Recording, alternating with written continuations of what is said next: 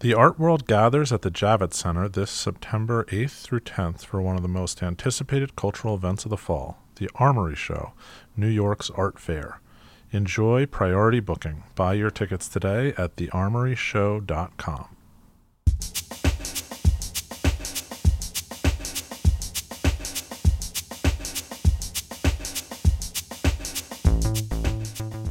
Welcome to the Harper's Magazine podcast.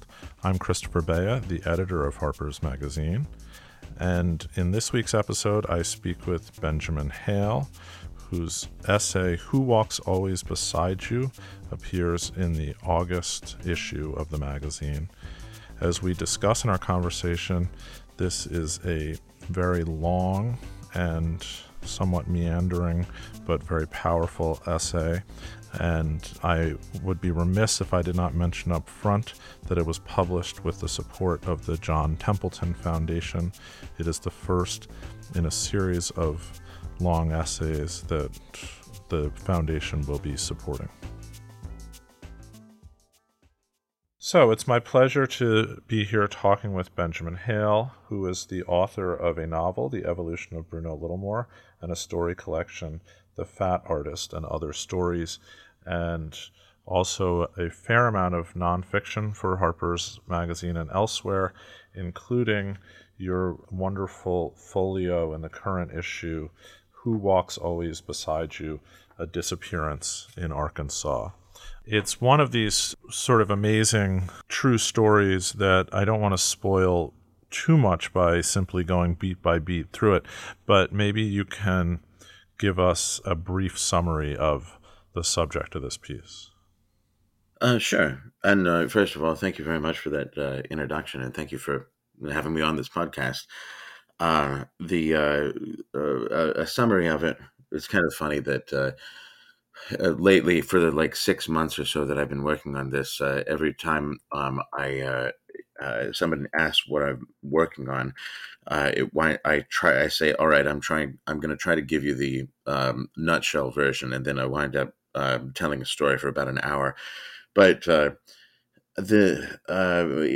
about 20 years ago, my cousin, who was a 6-year-old girl at the time, was on a hike with her grandparents, or my aunt and uncle, and she was lost on the hike. And she was gone for 3 days, and it wound up becoming the biggest search and rescue mission in the Arkansas Ozarks.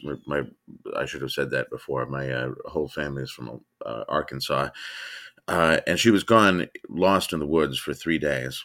And she was found in a really the story of her being found was kind of crazy, in that she was found by a couple of guys who were hunters, who were local guys who lived in the area, who weren't part of the official search team. They had just heard that there was a 6-year-old girl missing in the woods, and went looking for her on their own, and they found her, brought her back, and she was taken to the hospital and treated for dehydration, but there was nothing else wrong with her, and they released her the next day. Her parents took her home, and there was a crowd of reporters camped out on their lawn, and they decided it best to take her away for a few days. They asked her where she wanted to go, and her favorite thing that she'd seen in her life until that point was the Gateway Arch in St. Louis. So they went out to St. Louis to see the arch, and when they were driving out to St. Louis, uh, she started telling them about her imaginary friend that she'd had when she was lost in the woods.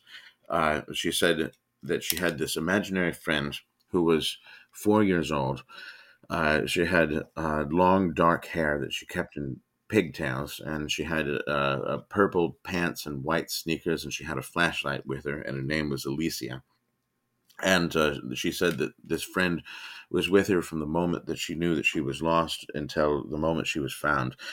And that really spooked her parents and all the other adults. They started talking about it. And a few months after that, there was this guy, Tim Ernst, who's a nature photographer who lived in the area at the time. And when Haley was lost, that guy opened up his house to Haley's parents and grandparents and a bunch of other people close to them. And basically that guy's house became one of the main hubs of the rescue operation, and he became a friend of the family afterward. And a few months later, he sent an email to my aunt Joyce, who is Haley's grandmother, who was the last person to see her before she disappeared. And he wrote her and said, the other night my wife Pam was asking me if we were talking about Haley's Alicia, and she asked me if there were any little girls who ever got lost or died in those woods. And he said, and a chill ran down my spine when I realized, yes, yeah, actually there was this crazy thing that happened about 20 years ago, 40 years ago now, in the 70s, where there was this cult that was arrested for murdering this little girl and burying her in a paint bucket. Everyone always remembers that detail. We're burying her in a bucket on top of the mountain in that area of the woods, and he sent my aunt that email, and she had started doing research and uncovered this really crazy story that happened in 1978. There was a cult, a very small cult. It was about 12 people, and only about half of them were there when this happened. That was arrested in 1978. They were caught on a really interesting way.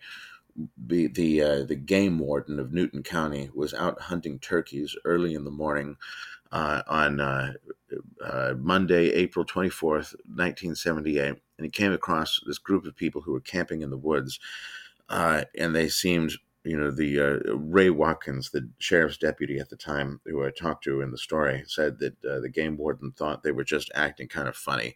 There was something off about them, and the game warden wrote down the license plate numbers of the car they had there, and got back to his car, radioed the sheriff in Newton County, asked him to run the plates. He ran them and got back to him and said, these are vehicles that are possibly belong to people who are wanted, have an active warrant out for their arrest in Benton County for child abuse. And the game warden and his hunting buddy, who happened to be there with him, stayed there to make sure they didn't leave. Well, the sheriff and the sheriff's deputies got there and arrested them. And eventually they found the body of a 3-year-old girl who had been shot 8 times with a .22, I believe the day before that, and buried about 3 feet deep in a plastic paint bucket. And 5 people were arrested. And of those 5 people, one of them was the mother of the girl who was murdered. And and it just so happened, well, and that woman, Lucy, I call her in the article, hers was the only case that went to trial, because the other people switched their pleas to no contest and guilty. And it just so happened that my aunt was friends with this guy Tom Keith, who was a judge then. He is dead now. He died a few years ago. And he was the defending attorney, one of the defending attorneys of the mother of the girl who was murdered.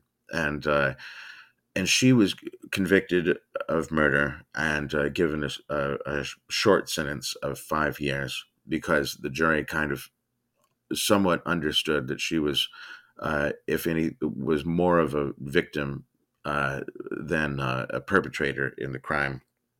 But Tom Keith always believed, took it to his grave, that he thought that she was as much of a victim as her daughter had been, and that she shouldn't have served any jail time at all. But he kept in touch with her, and when Joyce came to him with this, asking about this case, he put her in touch with Lucy, and they've been kind of friends ever since then. They email and call regularly, and at the end of it, I think that Joyce sort of, in a way, maybe a little bit believes that the spirit or ghost or something of Lucy's daughter, who was murdered by that cult in 1978, was Haley's imaginary friend. I'm not sure exactly how much she really believes that, but Lucy does believe it, and believes it with a, you know, conviction. And I think that in her case, like all of these years, she's been understandably racked with guilt, and that this idea that Haley was guided to the river by the spirit of her daughter that was murdered in back in the 70s gives her some sort of a sense of closure. She said that memorably that her daughter didn't necessarily live a meaningless life if she had existed in some form in order to help Haley. She said that Bethany had to die in order to save Haley, and Haley had to live in order to save me in some sort of way, which I think is an interesting emotional conclusion to the story. It is. It's a very powerful conclusion. The story of the piece, which is a very compelling story, but the sort of aboutness of the piece, if I put it that way, is varied. But certainly one of the things the piece is about is belief. What we believe, Mm-hmm. why we believe it, what it means to believe something. In the sense you speak about your aunt saying that you're not sure whether she does or does not believe this thing, or whether she says she. Right. And of course that comes in with so much of the events surrounding this cult. And so I want to take a step back and speak a little bit about your relationship to belief, which there was quite a bit more of in an earlier version of this essay. But Mm-hmm.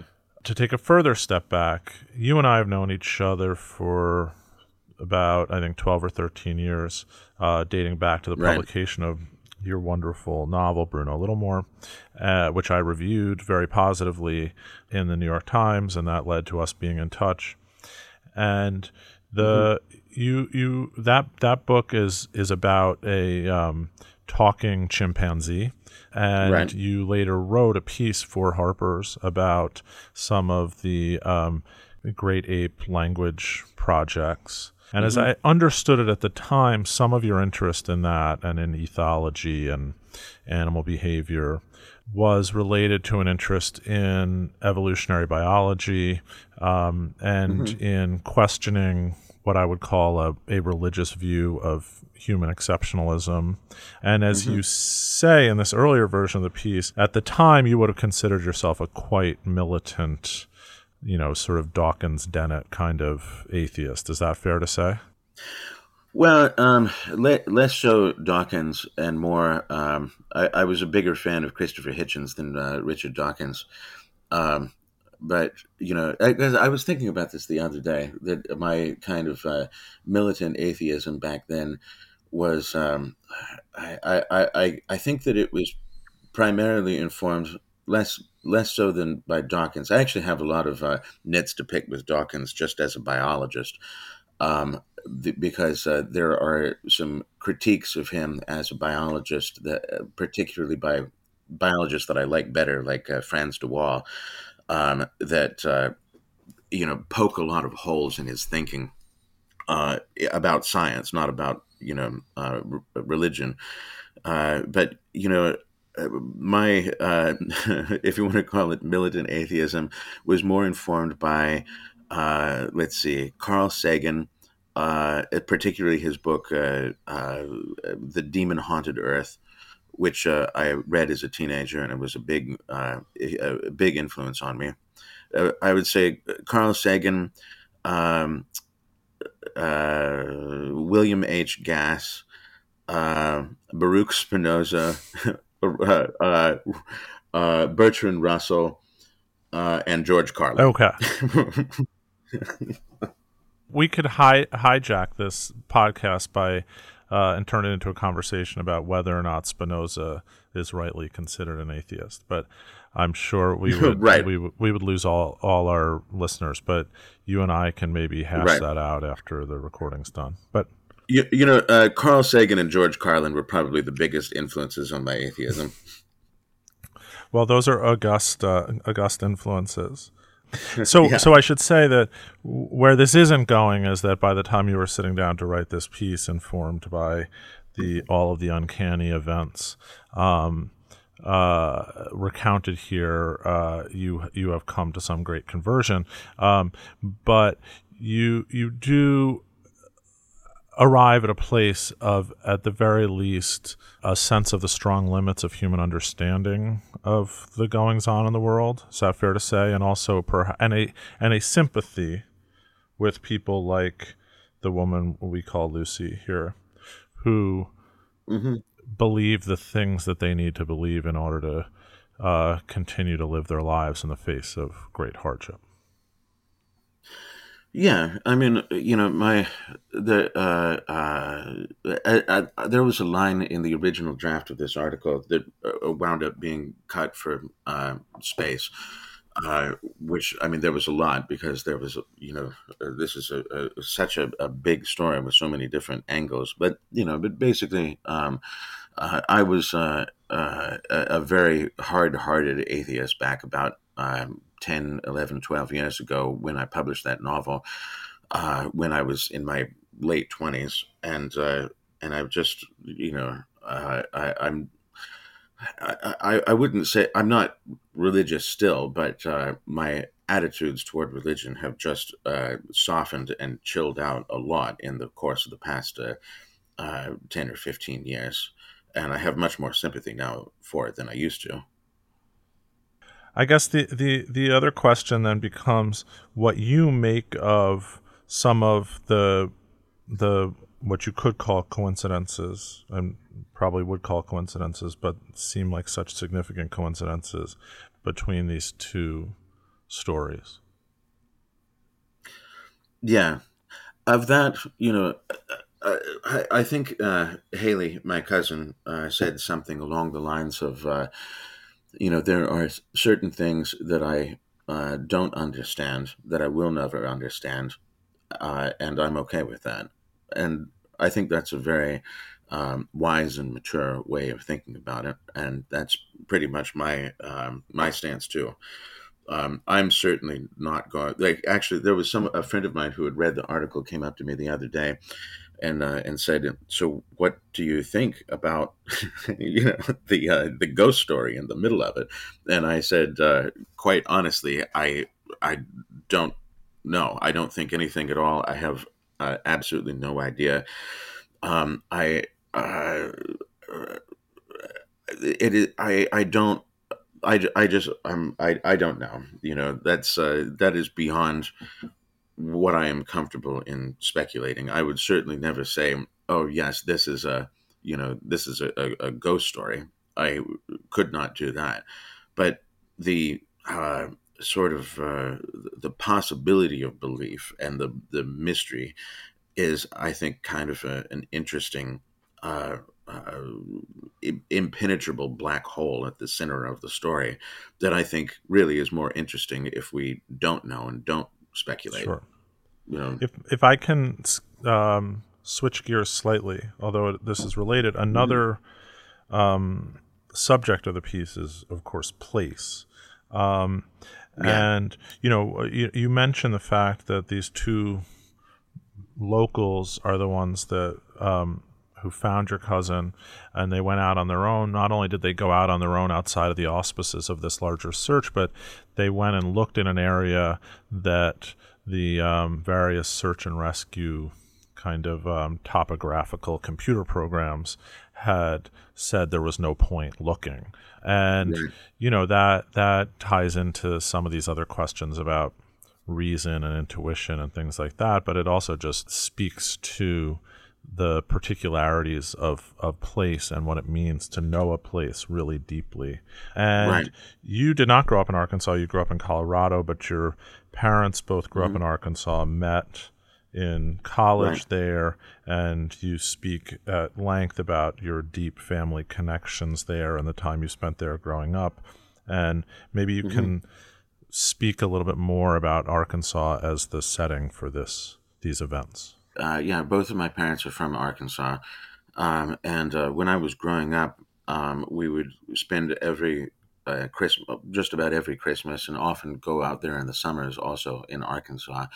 And in particular, Arkansas for me as a kid is my aunt and uncle's property that they used to have in Pea Ridge. And that aunt and uncle are Haley's grandparents, who took her on that hike.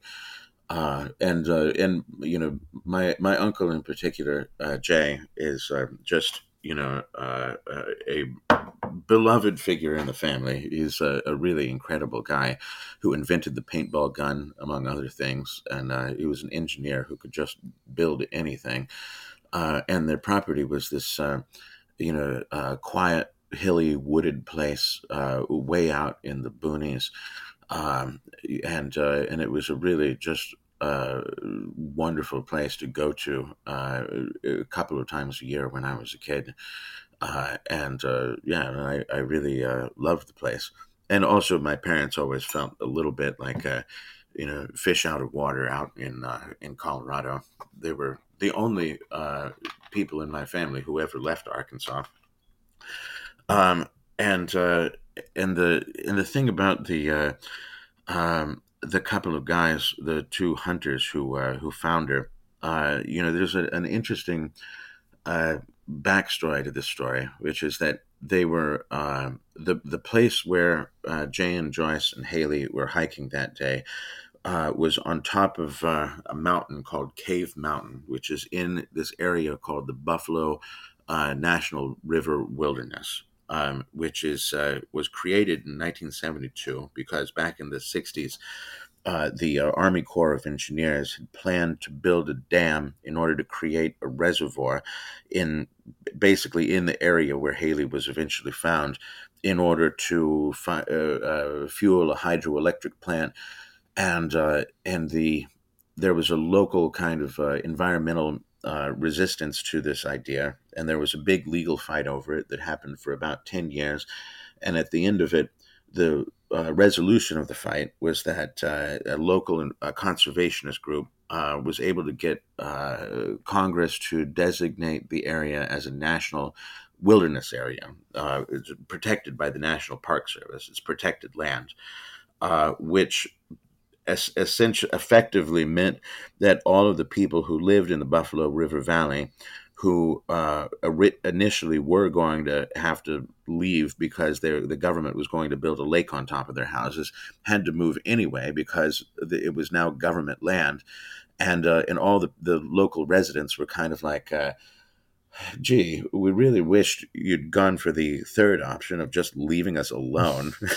And there is a lot of local mistrust and resentment of the government, particularly in that area, because of the eminent domain battles that happened with a bunch of people, where they were essentially forced into selling their land to the government in order to create this national wilderness area. And the two guys that found her. William Jeff Valines and Lytle James. The interesting story with those couple of guys has to do with the fact that Haley got lost on a trail at the very top of a mountain, and the trail where she got lost pretty much hugs this cliff that's about 200 feet of almost sheer vertical drop off in every direction on all sides of this trail. And the official search and rescue people, the cops, basically the emergency workers, did not think that she ever would have tried getting down that drop off, or could have gotten off of it anyway, but falling off of it. And so they looked along the bottom of the bluff, and they looked on the top of the mountain, but they concentrated their efforts entirely either on top of the mountain or at the very bottom of the bluff. And the reason they didn't find her for 3 days is because on the first day, Haley, who was a 6-year-old girl at the time, climbed down the bluff. She climbed down the cliff and was in the bottom of the valley by the riverside for the next 3 days, and no one else was looking there. And when Valines and James found her, they later told a Dateline reporter. Dateline made an episode about it a few months after the fact.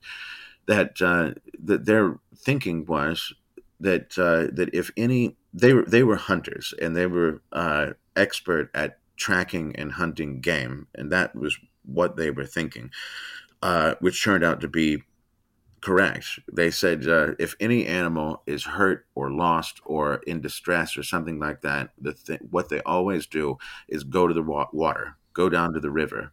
And so they figured that looking along the banks of the river was the best bet. They were the only ones doing that, and they were the ones who found her. It's also kind of funny that back on top of the mountain in Tim's cabin, Tim Ernst is the photographer who lived up there. That on the first night, Haley's mother, Kelly, who was in complete distress and panic, called a psychic from Tim's house. And the psychic told her that she was safe and lying down next to a stream or a body of water, which turned out to be exactly the way that James and Valines were thinking. And perhaps it was just intuition to say, yeah, if you're lost, go to the water.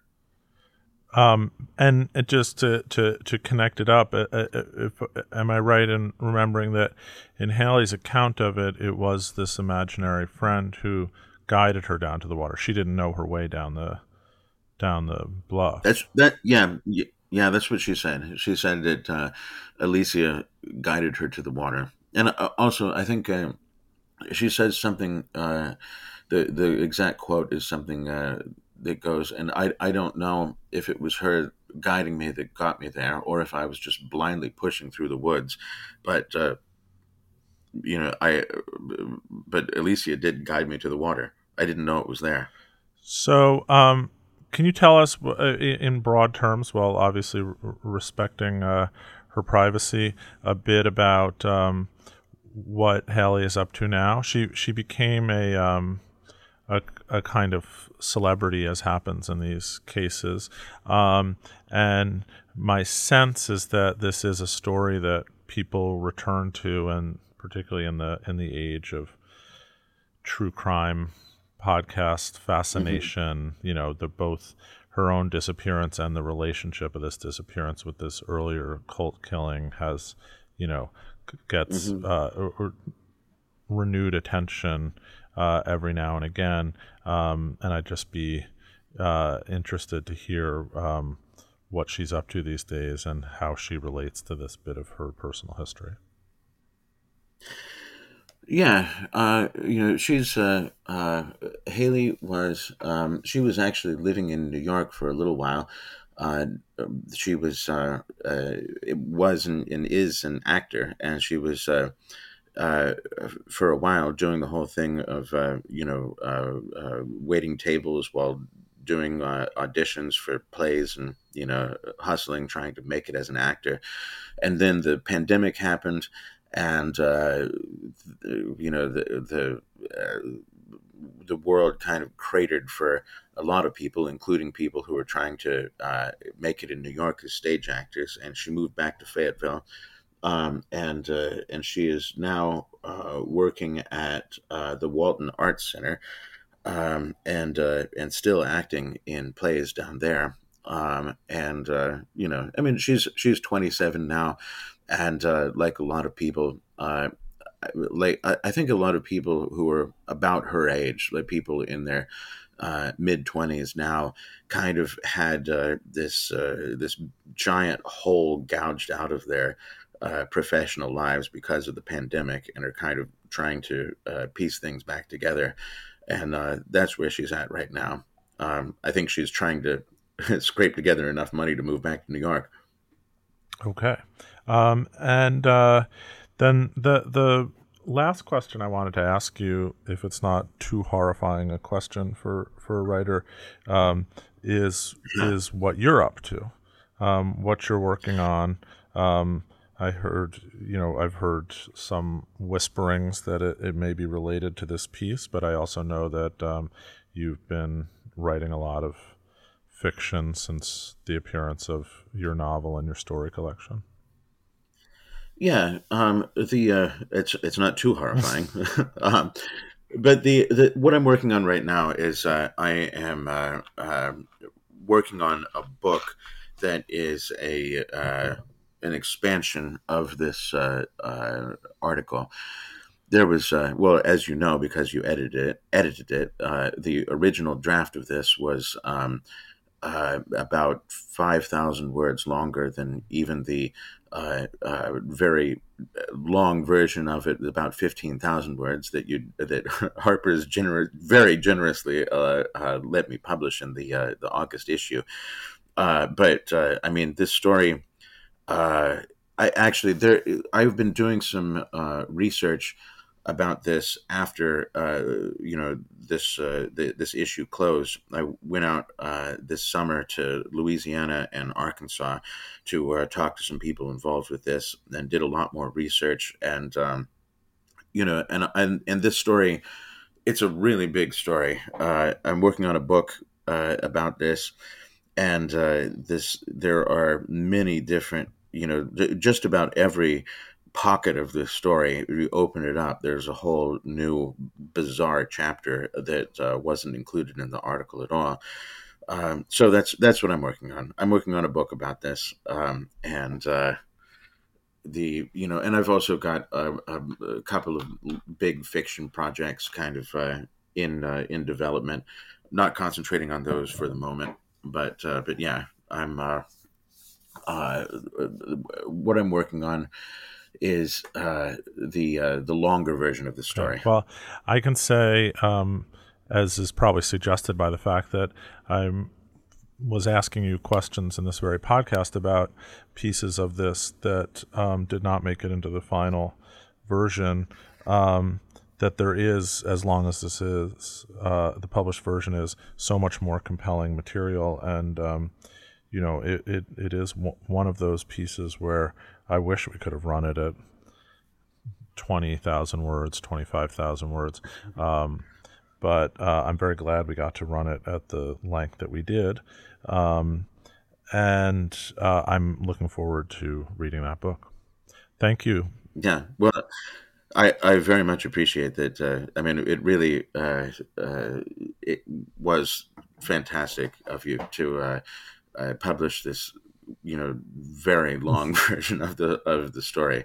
There's more still. There are other things like for example, one of the people who was convicted of the murder. An interesting side story there is that my aunt Joyce just happens to be friends with a woman who uh, did some group therapy with prisoners in Arkansas in the 80s. And that guy totally fell in love with her and wrote her all of these long, crazy, rambling love letters. And the letters are just fascinating. And that's a really interesting and strange quirk of the story that was just there was simply no room for it in the piece. It had to hit the cutting room floor. But there's a lot of Wow. stuff like that. And also after when I was doing research earlier this summer in Louisiana and Arkansas, I wound up connecting with the guy who was the prosecutor in Lucy's trial, who's uh, pretty old, but he's still totally uh, cognizant, and that guy provided a really fascinating interview. I really wish I'd talked to him before I wrote the Harper's piece. But there's a lot more to the story. It gets every thread that you pull on it just spins out into another bizarre story. It's a hell of a That's story. wonderful. Well, um, we all have that to look forward to. And in the meantime, I encourage listeners who have been struck by what they've heard to read Ben's wonderful piece in the August issue of Harper's Magazine. Benjamin Hale, thank you so much for your time. Absolutely. Thank you so much, and thanks for publishing this piece. You've been listening to the Harper's Magazine podcast. The music is Cut and Shoot by Febrifuge. Harper's Magazine is the oldest general interest monthly in America, exploring the issues that drive our national conversation through long-form narrative journalism and essays. To get 12 issues for $21.97, visit harpers.org/save.